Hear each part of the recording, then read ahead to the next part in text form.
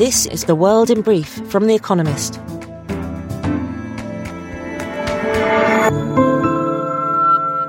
Our top stories. America's Federal Reserve raised interest rates by 0.75 of a percentage point, the largest rise since 1994. Its target rate is now between 1.5% and 1.75%, and it expects it will rise to at least 3% this year. The Fed took action after disappointing data on inflation. In response, the S&P 500 index rose by 1.5% after 5 days of losses on Wednesday, but looked set to reverse those gains in early trading on Thursday as investors worried about a potential recession. The leaders of France, Germany and Italy arrived in Kyiv in a show of support for Ukraine. It is the first time any of them have visited the capital since Russia's invasion began. Ukraine once again asked the West for more weapons. America has promised another $1 billion in military aid. Meanwhile, Russian forces continue to attack Severodonetsk as it seeks to capture the entire Donbas region. The European Central Bank said it would speed up work on a new tool to tackle fragmentation in the Eurozone, the phenomenon in which bond yields in some countries rise much higher than in others. The announcement came at an unscheduled meeting on Wednesday to discuss current market conditions, after yields for Italian and Spanish bonds reached their highest level in years. News of the new tool helped calm the trading. Police in Brazil extracted a confession from a man arrested in connection with the disappearance of 2 men in the Amazon's Javari Valley on June 5th. Dom Phillips, a British journalist, and Bruno Pereira, an expert on the region's uncontacted peoples. The suspect admitted to shooting and killing them both, having clashed with Mr. Pereira over the locals' fishing rights. The European Union resurrected legal proceedings against Britain over plans to override the Northern Ireland Protocol, part of the Brexit deal agreed in 2020. Britain's government plans to give ministers the power to rewrite parts of the protocol, which keeps Northern Ireland in the single market and creates a border with the rest of the United Kingdom. The EU says the unilateral breach of an international treaty is illegal. Advisors to America's Food and Drug Administration recommended that it approve COVID-19 vaccines for babies and young children. The committee found both the Moderna and Pfizer vaccines to be safe and effective for infants aged between 6 months and 4 years old. The FDA is likely to accept the recommendation. The White House said vaccinations could start as early as Tuesday. A synagogue in Florida is suing the state over a new law banning abortions after the first 15 weeks of pregnancy, arguing that it violates religious freedoms guaranteed by Florida's constitution. Jewish law requires abortion if deemed necessary to protect a mother's physical or mental health. Florida's law, which goes into effect in July, does not allow exemptions for rape or incest. And fact of the day. 100. The number of countries that back China's Global Development Initiative. And now here's a deeper look at the day ahead. Russia's resilient economy. Most commentators expected Russia's economy to collapse in the face of unprecedented Western sanctions. Indeed, in the opening days of Russia's invasion of Ukraine, the ruble fell sharply and banks looked wobbly. Since then, though, the economy has proved surprisingly resilient.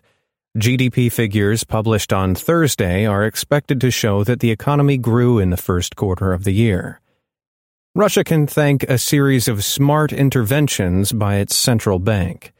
The bank raised interest rates immediately after the invasion began, but quickly cut them again, stabilizing the currency and thus keeping inflation from spiraling out of control. Many countries, including Western ones, have continued to buy huge quantities of Russian oil and gas, guaranteeing a steady supply of foreign currency. And Russian consumers and businesses seem to have an uncanny ability to keep going, despite the country's international pariah status. Unemployment has barely budged.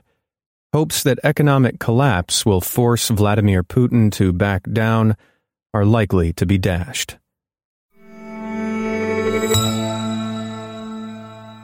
Britain's interest rates rise, slowly. The Bank of England meets on Thursday with inflation well above its 2% target. In April, prices rose at an annual rate of 9%. But that does not mean a large interest rate increase is imminent. The bank's Monetary Policy Committee is supposed to look beyond temporary shocks and consider the wider economic environment. Recent data suggests there is no need to panic. Employee earnings do not yet point to a wage price spiral. In the 3 months to April, pay, excluding bonuses, fell by 2.2%, after adjusting for inflation. If anything, Britain's slow economy is more of a worry. In April, GDP fell by 0.3% relative to the month before, with manufacturing hurt by soaring costs and supply chain disruption. Increasing rates too quickly could depress growth and medium-term inflation too much. So, although some at the bank may push for an increase in the official interest rate of 0.5 percentage points, most expect it to raise interest rates by just half that. The Great Uprooting. Over 100 million people have been forced from their homes by war and persecution. The first time that figure has hit the grim milestone. The number is just one of many depressing figures due to be published in the UN Refugee Agency's Global Trends Report on Thursday. By the end of 2021, almost 90 million people are thought to have been displaced. Russia's war on Ukraine has pushed that figure up further. Conflicts in Afghanistan, Ethiopia, and Myanmar have also fueled the exodus. The majority of people, though, do not flee abroad. Around 53 million people have been displaced internally. That appears to be true of Ukraine, too. Some 4.9 million Ukrainians are registered as refugees in other European countries, but more than 8 million are displaced within their own country. The only way to stop such displacement, says the UN, is to address the underlying cause, preventing conflicts in the first place.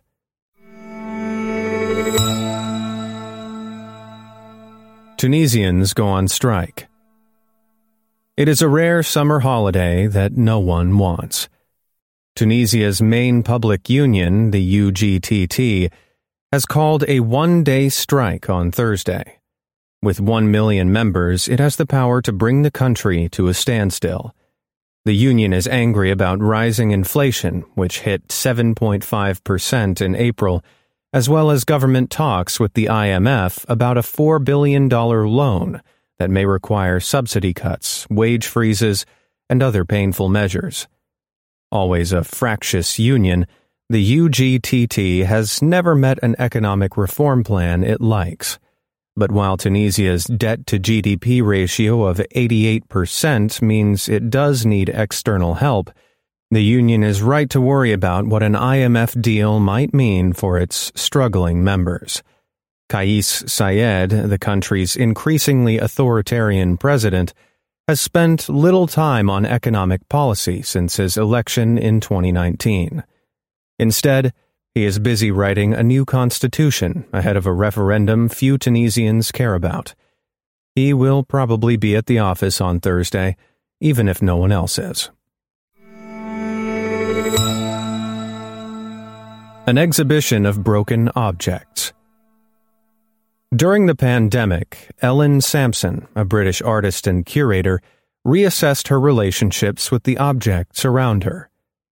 "We brought them into the world, so we need to look after them," she says. The idea inspired her to curate Eternally Yours, an exhibition about repair and healing that opens on Thursday at Somerset House in London. The most striking works are by Aya Haidar, who fled Lebanon in 1982. In Soulless, she embroiders the tattered shoes of refugees with depictions of their experiences. One is a record of a Syrian mother whose 3-month-old baby was thrown off a dinghy by a human trafficker because he wouldn't stop crying.